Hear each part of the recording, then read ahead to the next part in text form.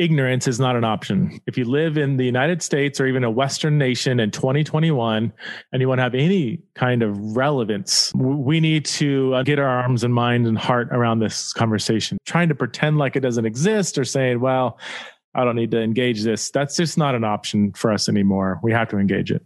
Hi, this is KLRC General Manager Sean Sawatsky. We're so glad you've chosen to listen to this episode of the Brave Place podcast. We're about to address a sensitive topic, but before we do, we wanted to give you a chance to hit pause or save this episode so you can listen at a time when you're able to give it your full attention, or perhaps a time when the kids aren't listening with you.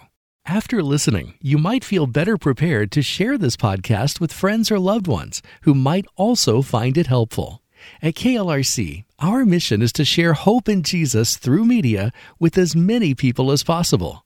And that hope is available to all because Christ's sacrifice on the cross was for each of us. In order to share hope, we have to share love. And no one will feel loved when they don't first feel understood. The topic we're discussing today relates to transgender identity. Our objective with this podcast is to promote understanding, education, and empathy.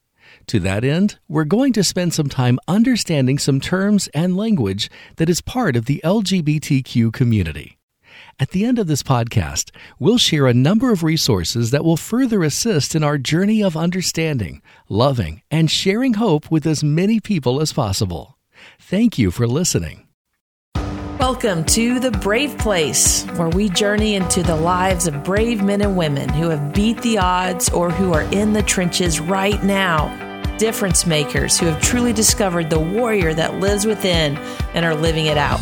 This is the place that will inspire, encourage, enlighten, and challenge that brave person that lives deep down within all of us. Welcome back to The Brave Place. I'm your host, Christy Rodriguez, and I am so glad you could join us today. We are definitely talking about an interesting topic that is all over the news today, and I wanted to bring an expert into the discussion. We're going to be talking about transgender identity, what exactly that encompasses. We'll be educated on terms such as binary, non-binary, gender, genderqueer, gender identity, and how these identities relate to being male and female, stereotypes. We'll even be looking at moral questions, discussing the medical interventions that are taking place in sex reassignment surgeries, and then also why more and more teens today are questioning their gender. We'll have some resources for parents as well.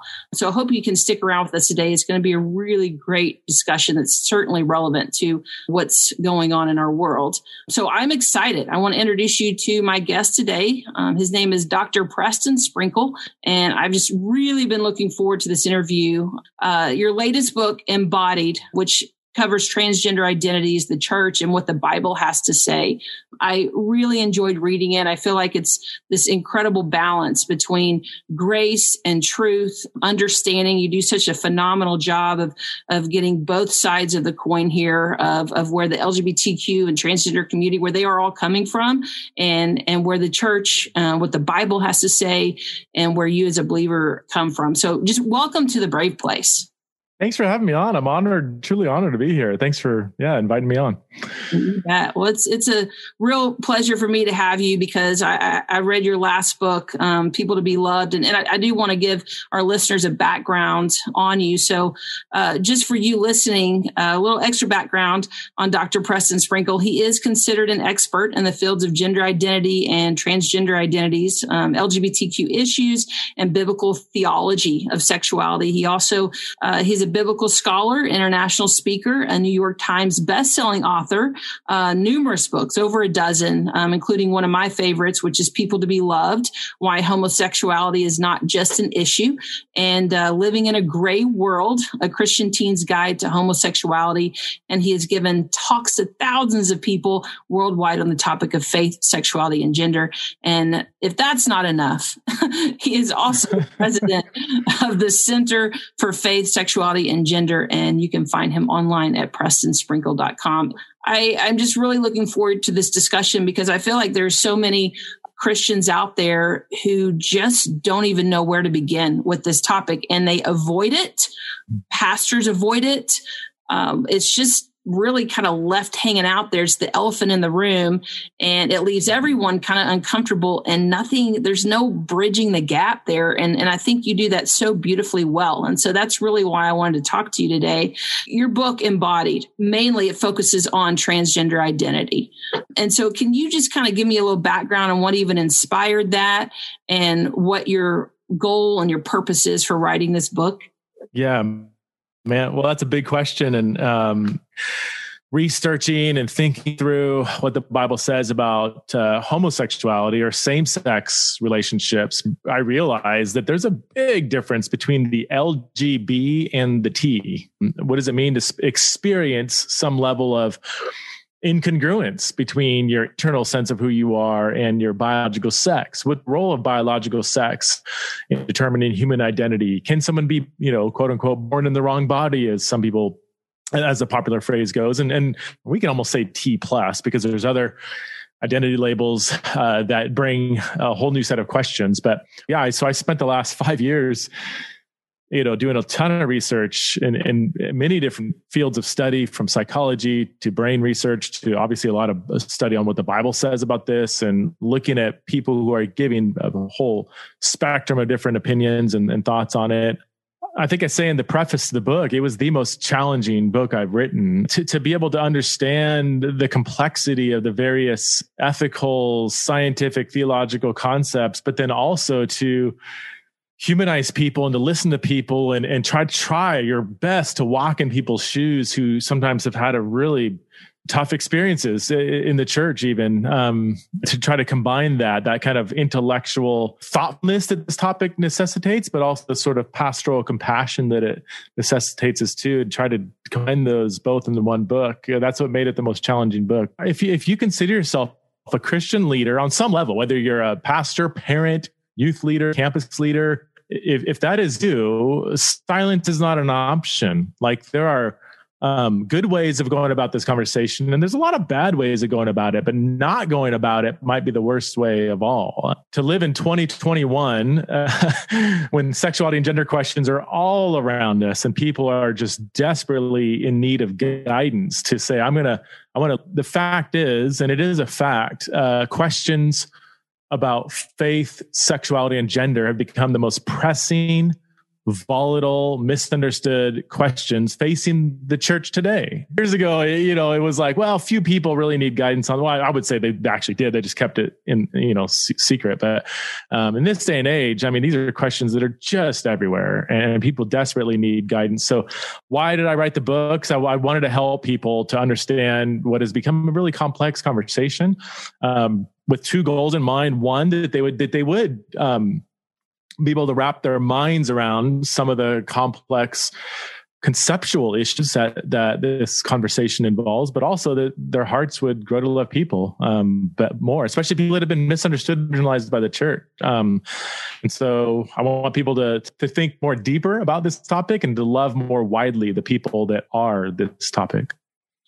I appreciate that so much. I think just from my own background of living as LGBTQ, like in that world, I think I just have such a deep appreciation for what you're doing. Just from my own experience, I did seek out counsel from the church, and they really didn't have anything to offer me. It's not that they didn't want to, they just didn't have the tools. And I think a large part of what you're doing truly is equipping the church to do that. And so speaking of that, bridging the gap, I do want to talk about these terms that you mentioned, that I think a lot of people don't even know what these mean, and they're unaware of. Gender queer, gender fluid, or pangender, which falls under this non-binary identity. And so can you just touch on those? We're looking at binary and non-binary. And right now I'm talking about non-binary. What does that mean? And then these other terms that I mentioned. Yeah. So, these terms, they can be confusing and misunderstood even by the people that use them. Let me back up actually and just briefly talk about the difference between sex and gender. Until you understand the difference between sex and gender, you can't get anywhere in this conversation. So sex, back, before 1970, say, sex and gender were used as synonyms. If you're male or female, that's your sex, that's your gender. And people would use sex and gender interchangeably. And still today, a lot of people still do that, but within academic circles, and it's actually now become way more popular in pop culture, people distinguish between sex and gender. Sex has to do with your biological sex, whether you're male or female. And that one shouldn't be disputed. I still see people dispute biological sex today, but that's one of the most basic aspects of what it means to be human is we are a sexually dimorphic species. A small percentage of humans might have atypical features in their male or female sexual anatomy, popularly known as intersex. But male and female are still the only two sex categories that exist. Humans, that's not scientifically disputed. So sex is a binary. There's one or the other, male, female. Now, gender is often used to describe a different aspect of our human experience. Most people would define gender as the psychological, social, and cultural aspects of being male or female. And within the trans conversation, there's kind of two subcategories of gender that are really important. Gender identity, which is defined basically by everybody in the field as one's internal sense of being male, female, both, or neither. It's how you. I hate even use the term feeling. That can seem too weak because I sometimes feel like ice cream, or I feel tired, or I feel like watching a good movie. That's a pretty flippant, superficial feeling, right? Somebody that has an internal sense that they're not male or not female, even if they biologically are, that can be super severe and disruptive to their life, to say the least. So yeah, gender identity, one's internal sense of being male, both, or neither. And then you have these things called gender roles, cultural expectations for maleness or femaleness. You can almost shorthand gender role as femininity and masculinity. You can have, females who, based on maybe their hairstyle, their dress, their career choice, might be considered more stereotypically masculine, but they're still 100% female. That would be gender role, like the expectations for what it means to be a man or woman. The biggest question then is if somebody experiences some kind of incongruence between their biological sex and their gender identity, their internal sense of who they are, then which one are they and why? It's a basic question that I rarely see asked, but my whole book is basically trying to unpack that. So to finally get to your question, Christia, when it comes to categories like gender queer, non-binary, gender fluid, pangender, anything with the term gender in it, we have to make really clear it's dealing with gender, not sex. So if somebody says I'm non-binary, 99.99% of people who identify as non-binary are either male or female, but their gender might not be exclusively one or the other. And I hope, please track with me here according to my definitions. Okay, so gender identity is one's internal sense of who they are. So maybe their internal sense of who they are might be in between male and female, but they are still factually male or female. So to put it in the most basic terms I can, oftentimes if somebody says they're non-binary, that usually ends up meaning, they may not even say it like this, but if they describe what they mean by non-binary, what it ends up ultimately saying is that they don't resonate exclusively with masculine or feminine forms of behavior or even reflections on who they are. They don't feel particularly feminine. They don't feel particularly masculine. They're somewhere in between. Non-binary would be I'm neither one or the other. If somebody says they're gender fluid just means it can kind of go back and forth. So maybe on Monday they feel more masculine, on Tuesday they act more feminine, and it just kind of goes back and forth. Pan gender is a lot of these, there's so much overlap. It just depends on what they mean by it. But pan means all. So I'm pangender, meaning I believe that there are many different genders and I might resonate with many of them or all of them. And again, we're not dealing with the categories of biological sex, because that's where most people get super confused. Like, wait a minute, what does that even mean? How many genders are there? Well, there's 2 biological sexes, but if we define gender as your internal sense of who you are, assuming that definition, which is the most popular accepted definition of gender identity, then how many genders are there? I was speaking at a church a couple of days ago, and I asked that question. I heard a lot of people say, well, 7 billion, like how many different internal senses of self are there? Well, every human's unique and has a slightly different experience. And so sometimes these identity labels they sound stronger than they really are, if I can put it in those terms. Because one person, I don't know, Christy, you can maybe resonate with this. I know I could resonate with this. Like, I don't feel, if you take the stereotype of masculinity, I'm like, well, there's several things I would resonate with, and other things where I'm like, actually, no, like I will swerve to dodge like a squirrel running across the road. Like and sometimes when I hit that squirrel, my heart aches. Most people would say that's a more feminine characteristic. So if somebody else has that kind of wrestling with these 2 stereotypes, then they might say, well, that means I'm kind of non-binary, or I'm not fully masculine or feminine. So I'll try to keep this shorter, but some of these categories have so many assumptions that need to be understood so that we can fully understand what they mean. So we don't just kind of freak out because I hear people freak out all the time, how many genders are there, and Facebook gives you like 74 options and people are like, what's going on? This is crazy. And it's like, well, let's at least try to understand what people are meaning by these terms. And then we can kind of interact with, people who are wrestling with sometimes some really serious issues in their life, And I think that's important to remember too, that just understanding doesn't mean that you're accepting that as truth. Like from a biblical perspective, you're seeking understanding. People don't care what you have to say until they know that you care. And And so whenever someone knows that you care, then they'll be more inclined to hear what you have to say. But part of caring is understanding. That's how we learn from each other. A lot of Christians struggle in that department where they automatically put that wall up and they say, well, I don't have to cater to all these terms and all these gender identities. And so I think that's why that's so important that we go through this and we understand how can we relate to this population who is struggling and hurting and wanting to be seen and heard, so that maybe we can provide that healing that Jesus offers in their lives. So I just want to reiterate, it's such a brilliant line that, just seeking to understand somebody's terminology, their perspective, doesn't mean you agree with it.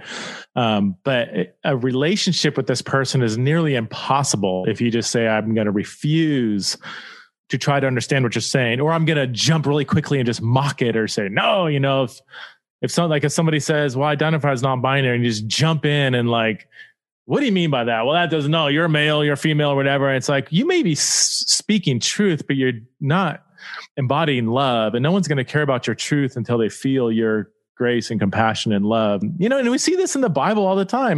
The classic example is Paul on Mars Hill. He's in Athens, wandering around. There's idols everywhere. There's all these philosophers spouting off all kinds of ideas that clash with the biblical worldview. And instead of saying, look at all you stinking idolaters, you're worshiping this, he says, it looks like you guys are kind of religious. In fact, I've even read some of your poets, and here's what they say. Let's dive into, what your poets are even talking about here. And he kind of meets them where they're at so that he can speak to them about the true God of all creation. And we need to do the same. We need to understand where people are coming from so that we can enter into a real relationship so that we can communicate a grace-filled, truth-filled Christian worldview to people, especially people who have been oftentimes shamed and shunned and mocked by the church. So as Christians, we can't repeat some of the mistakes we've done in the past and how we've gone about this conversation. Sure. It's finding that connection. I love that. And there's a particular story in your book, Embodied, that just hit the shelves, by the way, for those listening. You can get that now. But between Kat and Lori, and Lori married with 3 kids, same-sex attraction. She deals with that. And Kat is dealing with, she's a trans female coming to church, and Lori seeks Kat out and just says, hey, why don't you come hang out with us? And they start this where she's having dinner with their family, and it begins this relationship towards Jesus, where they wrestle with these questions together and they talk about the Bible together. And before you know it, Kat is receiving a whole lot of healing in her life. And that to me just is such a perfect example of what you're talking about, finding that connection and coming alongside. It doesn't mean that you have to claim to have all the answers. It just says, hey, we'll walk through this and wrestle with this with you. Because we care that much. We're not afraid of it. Yeah. We want to be there for you, and just what you're saying, meet you where you're at. Yeah. So good. Yeah. She even asked, so early on in that relationship, Kat asked Lori, so what does God think of my gender, And Lori said, I'm not actually sure, but I'll wrestle with this question with you. And I think some people might have been tempted to jump in and try to give a black and white answer to that question. But I asked Kat later, I said, what if Lori did that? What if she says, well, you're obviously female, so God thinks you're female, and that's it. Like, get over it, Kat said, if Lori had done that as a fresh in the process of like seeking, like genuinely seeking, and God was pulling her hard, and she's having this kind of like this rolling conversion experience, if you will. She said, if Lori had given me this black and white answer, she would have ditched her, like gone. Like, I don't need black and white answers. I want somebody to love me enough to wrestle with me and truly hear me out. And the humility to say, you know what? I don't want to just jump in and assume that I know everything about your experience. These are tough issues, So yeah, it was her humility and even going about the theological conversation that led to Kat's conversion. And now Kat's one of the most solid, zealous, passionate gospel preaching people I've ever met. Really preaches the gospel way more than I do. Red hot worshiper for Jesus, all because of Jesus. But I mean, Jesus' love mediated through Lori, who really took a nuanced, very relationally based approach and did a whole lot of listening and still does. That's powerful. One thing I appreciated too that you said was the term transgenderism. Trans men, trans women, most of them are not crazy about that term. And tell me why that is. When you hear the term transgenderism, what is the problem with that term? So yeah, transgenderism, it's one of those terms I used to use. I know a lot of people that use it. Most trans people I know don't like the term transgenderism. Most people use it without offense, without any intentional offense behind it. But it just seems nameless, faceless. It almost sounds like a disease. Like, oh man, I came down with a bad case of transgenderism, but I took some penicillin and, now it's going away. It kind of has picked up that scent of being kind of a disease, So yeah, so let me just say this too. The language can be tricky, and I am not an advocate for always using terms that people want to use. For instance, I don't like the term, and I don't use the term sex assigned at birth. This is very popular in the medical community and in pop culture. People say, "Oh, I was assigned male at birth." I'm like, no, you were actually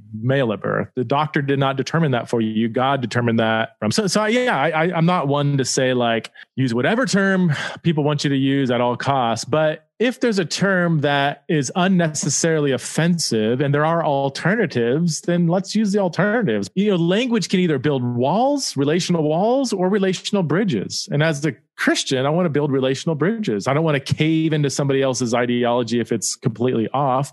I want to have bridges that relate to people. So the book, I talk about transgender identity, the transgender conversation, or transgender people. I just like, if there's a more specific term in mind, I would choose that over a broad brush kind of overarching term. Even a term like homosexuality is so broad. Are we talking about same-sex attraction? Are we talking about same-sex marriage? Are we talking about legal stuff? Are we talking about same-sex sexual relationships? I want to, if I mean same-sex sexual relationships, and I want to use that phrase, not some broad brush umbrella term. I also don't want to give off that idea that we bounce around and we're always walking on tiptoes. I think it kind of comes down to this moment of total honesty and humility, right? Just asking the other person, hey, what do you prefer? And this is where I'm at right now. I'm struggling to say this, and maybe we can work through this together and help me understand where you're coming from. Kind of like having these honest conversations and understanding conversations. Again, it doesn't mean you're compromising your beliefs at all. Understanding does not mean acceptance. And I feel like I can't hammer that home enough. But I want to ask you about stereotypes, what it means to be a man or woman in our culture. And do you think that has influenced transgender, this gender identity crisis that we see? Yeah. Stereotypes are a really important part of this conversation. It's not everything. Some people want to reduce the whole trans conversation to just nothing but stereotypes. But no, I think it plays a large role. So, you have, like we said before, you have males and you have females, and a small percentage might have an intersex condition. They might have a blend of both aspects of their biological sex. But then you have this kind of hard to pin down category of stereotypes, masculinity and femininity. I think most of our assumptions about masculinity and femininity come from culture, not the Bible. If you just want to make a biological observation of males and females on a general level, yes, most males will probably gravitate towards more stereotypically masculine interests. And I think, I'm not a scientist, but I've done enough research on, the various levels of testosterone and estrogen fluctuating in the human body that does have an effect on human interests and behavior. So the majority of males will act in stereotypically masculine ways, but some don't. And that doesn't mean you're not a man or a male. And moreover, as Christians, these masculine stereotypes are never morally mandated in the Bible. Especially younger people who are wrestling with their gender identity. Oftentimes, I think they're being culturally confused because for some people, again, please, I'm not saying for everybody, but for some people, they might just be a non-feminine female or a non-masculine male. And I think our society is creating these confusing categories of like, oh, if you don't match up to this narrow box of whatever, then maybe you're non-binary or gender fluid or pangender or trans, or there's all these other alternative categories that society has placed on people that don't match up to these narrow stereotypes. And I think this is where Christianity has a golden opportunity to push back and have a more expansive view of what it means to be a man and a woman. I think that is such an interesting angle too, because you think about how often the LGBTQ community does not want to be put in a box, right? Yeah. That they use the box of stereotype to determine what they want to be. Kind of like you brought this up in your book, the Caitlyn Jenner situation where Bruce Jenner's on the cover of Vanity Fair. And there's a quote in here by a trans woman who she was troubled by this picture. Yeah, the trans woman is Miranda Yardley. I just had her on my podcast, actually. Fascinating conversation. She's a older, she would say transsexual, who's very critical of what she sees as a trans kind of ideology that's simply resurrecting these old stereotypes. And the people who are most kind of upset at how Caitlyn Jenner was publicized is that, and a lot of people are familiar with that picture of Caitlyn on the cover of Vanity Fair, where she's dressed in a very sensual, erotic kind of presentation. And I think this is where a lot of feminists, like non-Christian, non-religious, non-conservative feminists, were like, wait a minute, we have spent the last 100 years showing people that you don't need to be stuffed in some little tight dress with, high heels, and we don't need to fit the sort of male gaze, of what it means to be a woman. And here you have this, and they would say, okay, there's this male who has lived a privileged life as a male all these years. And then all of a sudden he now takes on this female persona, but not just a female persona, but and they would say again, like a patriarchal, old, oppressive view of what it means to be a female. You don't need to be this sensual, erotic, like turning men's heads, woman to be a true woman. So there's some ideologies underlying the trans conversation that could be resurrecting older stereotypes of what it means to be a true man and a true woman. And that can be problematic. And I do want to say, I don't want to reduce it all to stereotypes. There are people who have this debilitating psychological condition that just seems to come from within from the time they were 3 years old. I've got friends from the time they were 3 years old had just crippling anxiety over their biological sex. So they always remind me, like, I'm not just trying to chase some stereotype. I've got this condition that has led me to attempt suicide on several occasions. I don't know what to do with. So, but I think even they would say that like these stereotypes only exacerbate that. Like my female friends who wrestle with gender dysphoria, they hate going to women's retreats. A women's Bible study gives them loads of anxiety. It's like, oh my gosh, there's just going to be these categories of femininity that are just going to hover in the air. And it just oppresses me, so. And I can relate to that. I mean, I was a lot like Kat in your book, where, I mean, literally I was 4 years old and all I wanted for Christmas was a San Diego Chargers football uniform and a new football. And I would go and play football down the street. And I played football till I was in 9th grade, with the boys. And so, and I didn't fit into that stereotypical female. And I knew it was different. I knew I just loved sports. That's all I wanted to do. And that's all I did most of my days. And I can remember because of that feeling different, because I wasn't the typical girl who wanted to go spend all day shopping, get her makeup done, worry about hair. I'm still not that girl. And there was this breakthrough moment as I was seeking restoration and healing, just truly with God. And I had someone else taking me through some just healing steps. It was really related to a recovery program and addiction. But through that, it was me working through patterns in my life and combating truth with this deception. Basically, I was a girl who loved these masculine things. That didn't mean I had to take on another identity other than being a female. I could still be a female and love these masculine things, and that was okay. And that's how God created me. So it's really, I think, done harm to our society, just like that with the Bruce Jenner on the cover of Vanity Fair. That's man's idea of what a woman is.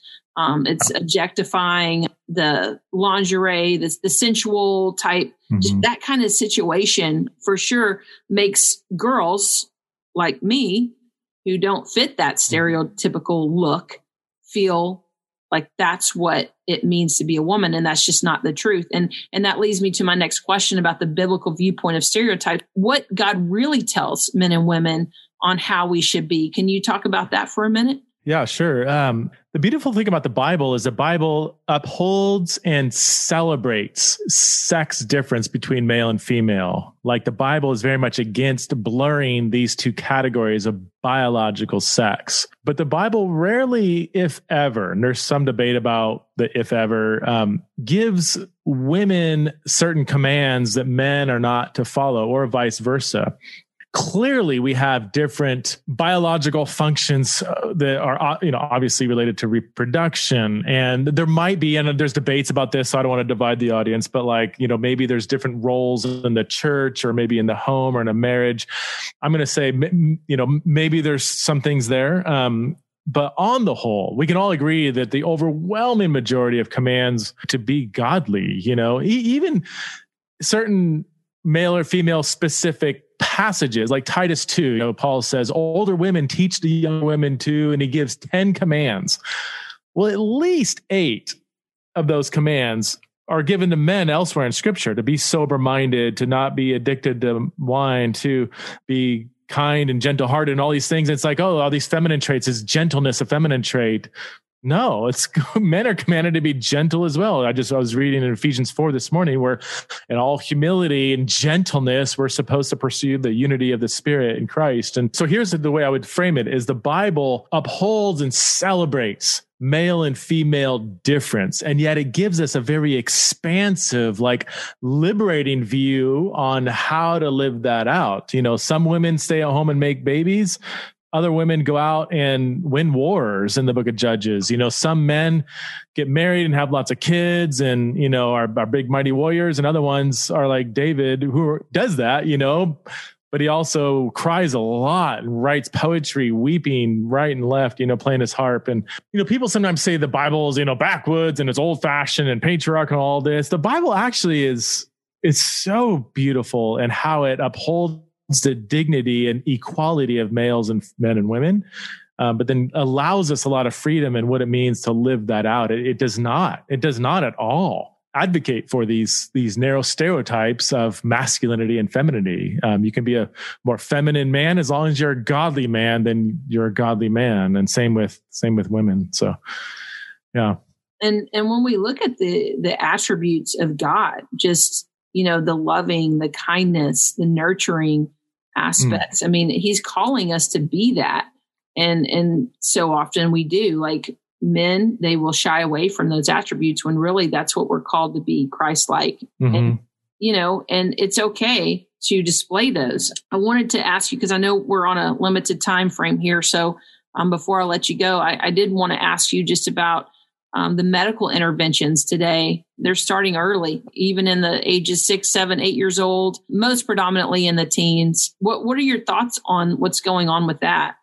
To be honest, I'm terribly disturbed over it. So there's 3 different broad categories of transition. There's social, hormonal, and surgical. And we got to make sure we don't blur those together, because I've heard people say, well, man, they're transitioning kids as young as 6 years old. It's like, well, socially they might. Hormonally, that doesn't really start. There's a thing called puberty blockers where they'll give to prepubescent kids or kids just starting the beginning stages of puberty. And what these blockers do is they prevent the child from going through puberty. They delay it. And the logic is, give them time to kind of figure out who they are. And there's been lawsuits over this now. And a lot of people are starting to wake up to this. When I say a lot of people, I'm talking like non-Christian, very liberal psychologists who aren't opposed to transitioning an adult, but they would say, we're literally experimenting on kids. Like this is Orwellian, if people have read George Orwell's 1984. And there's been a major lawsuit in the UK where a girl who was given hormones at the age of 15, like really quickly walked in, says she's trans, and like after just not much counseling, like, okay, let's get you on hormones. And they cut off her breast, double mastectomy, and then a few years later, she's like, I was a tomboy who was dealing with mental kind of issues, and you guys chopped off my breasts, and now I'm living with the consequences. She sued College of Medical Practitioners or whatever, and won. They were like, yeah, she a 15-year-old girl doesn't have the ability to make some kind of informed consent on something as lifelong and irreversible as these surgeries. So this has become a global debate, and I'm glad it's becoming a debate and isn't just being brushed or shoved under the carpet. The debate is, if you have a young teenager who says they're trans, wants to transition, is it ethically legitimate to do that? To transition them, or should they wait until they are an adult to make that decision? And I'm not even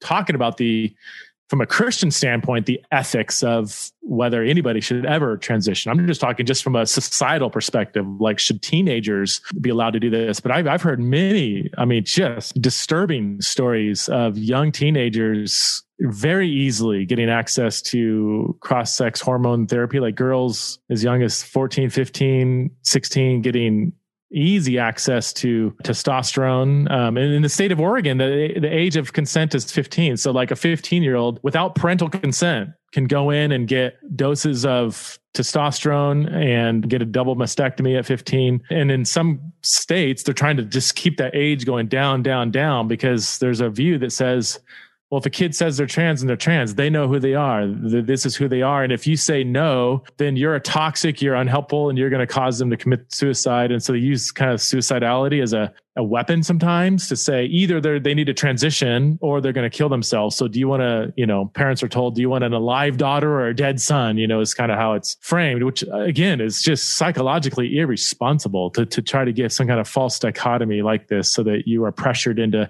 giving your 15-year-old testosterone, which has an irreversible effect. If a female's on testosterone for a year and a half, 2 years, most likely they'll be life infertile the rest of their life, higher risk of cancer, of heart disease, of blood clots, of all kinds of stuff. And we see that the results are they're typically wrestling with the same stuff after testosterone than they were before, And so again, I'll just say it one more time. I'm not even talking about whether it's biblical or not. I'm just saying on a scientific, psychological, societal level, it's very disturbing. And it's disturbing that there's still a lot of it quickly transitioning kids is going on. Mm-hmm. Yeah. And there's a high detransition rate as well. A lot of regret from moving into that. And what's so crazy to me is that these same scientists and researchers will say that a teenager's brain, like our brains don't stop developing until we're 23 or 24 years old. Right. And especially the frontal cortex, which is the place where you worry about consequences, and you take a look at that's not even developed yet. So that we do know that scientifically that part of your brain that doesn't even think about consequences is being able to make decisions that have permanent consequences. That's what's so crazy to me. Yeah. Yeah, no, absolutely. And for an example, Ken Zucker, he's still alive. It's getting older, but the world-renowned expert in gender dysphoria among children. I mean, this guy has seen thousands of patients, has spent 30 years researching this, and he had a clinic in Toronto. And he, again, this guy's like not conservative by any stretch of the imagination. He's not religious, he took an approach called a biopsychosocial approach to gender dysphoria, meaning if somebody comes in and they're suffering from gender dysphoria, so you have a male who doesn't feel like they're male, he took an approach saying, let's explore their mental health. Let's explore background trauma. Like, have they been through something? Is there something going on what else is going on inside of them that may need to be addressed? And if they still want to transition, we want them to live in the social role of that.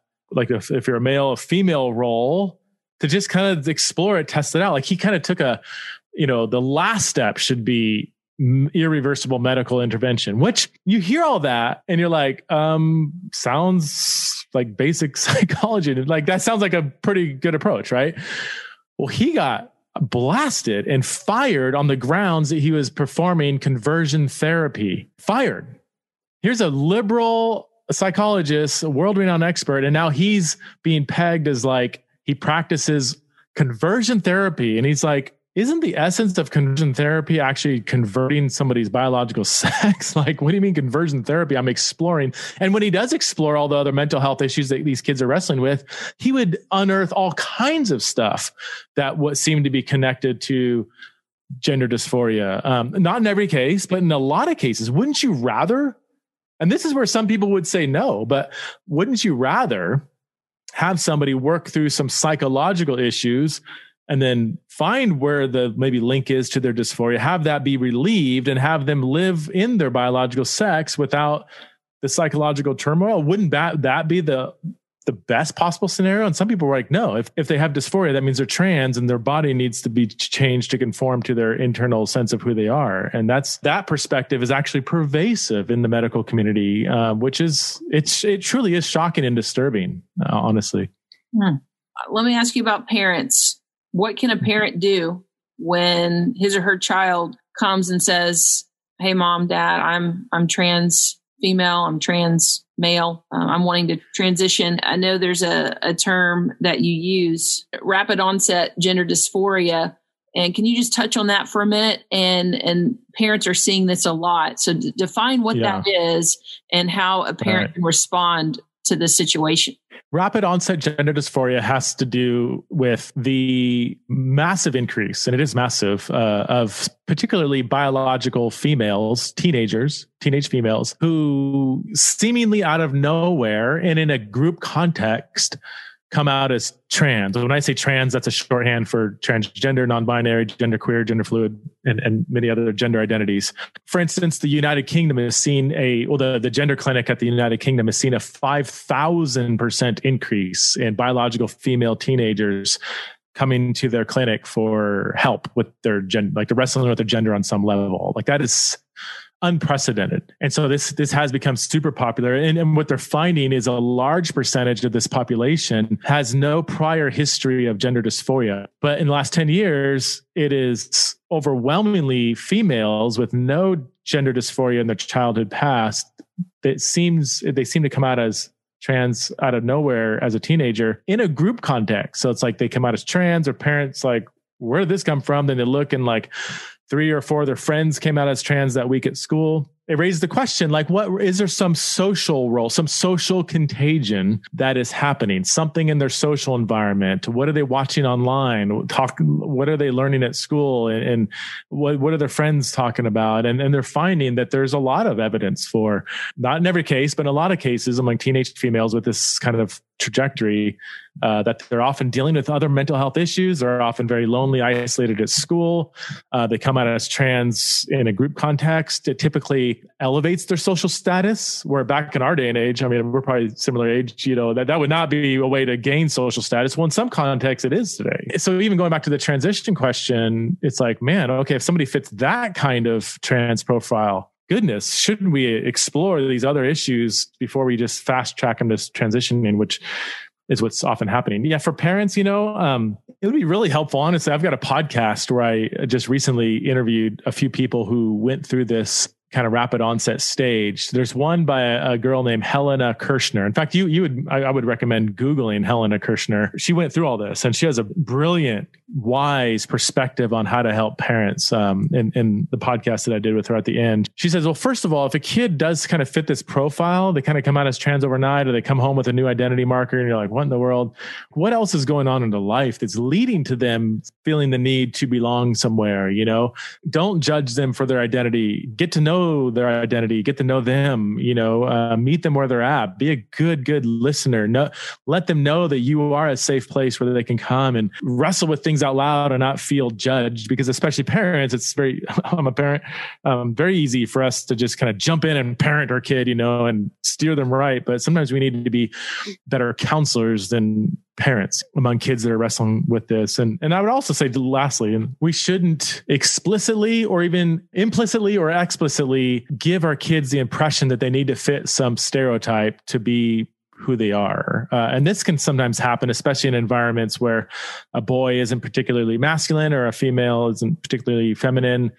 Sometimes if the parents try to stuff them or steer them towards this narrow stereotype, it can actually have a reverse effect and push them farther away from you, and maybe even further into a trans identity. If they're like, well, if I'm a girl and I don't fit this feminine stereotype, then all my friends and all my teachers say I might be trans, so that might be what I am. But then it's kind of sad, but the parent has almost unintentionally pushed them towards that because they've had this expectation of femininity or masculinity that their kid is not matching up to. So I would say loosen up on the stereotypes, and that could very much work in your favor. One final question, and if you can give me in one or two sentences, what would you say to the body of Christ, how we can bridge this gap? Silence or ignorance is not an option. If you live in the United States or even a Western nation in 2021, and you want to have any kind of relevance, we need to understand, get our arms and mind and heart around this conversation. Read some books, listen to some podcasts,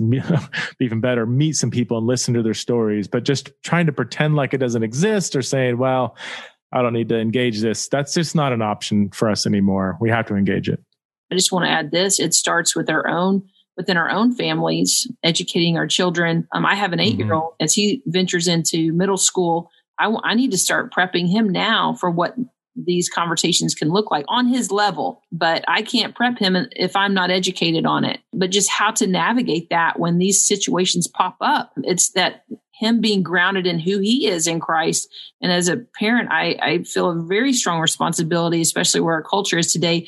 I appreciate you so much, Preston. Thank you for hanging this hour with me. And for those of you listening, I really encourage you to check out Preston's book, his latest one, Embodied, and all the other ones that he has. You can go to prestonsprinkle.com. Preston, is there anything else you want to add on how people can find you? I know you mentioned your podcast. Yeah, Theology in the Raw. I record 2 podcasts a week. Third of them are usually on sexuality and gender. I also have a website, prestonsprinkle.com. And also in terms of sexuality and gender, my ministry website, centerforfaith.com, would highly encourage people to go there. It's kind of a one-stop resource center for a Christian perspective on this conversation. There's endless resources they can check out there, centerforfaith.com. Awesome. Thank you so much. And for those of you listening, if you have any questions about today's podcast, you can email me, Christy at thebraveplace.org. Christy spelled Christy at thebraveplace.org. I would love to hear from you and your thoughts on this podcast. And please go check out Preston's information wherever you can and equip yourself. Thank you for joining us. Have an awesome day and a brave day. Thanks for listening to The Brave Place, part of the KLRC Podcast Network.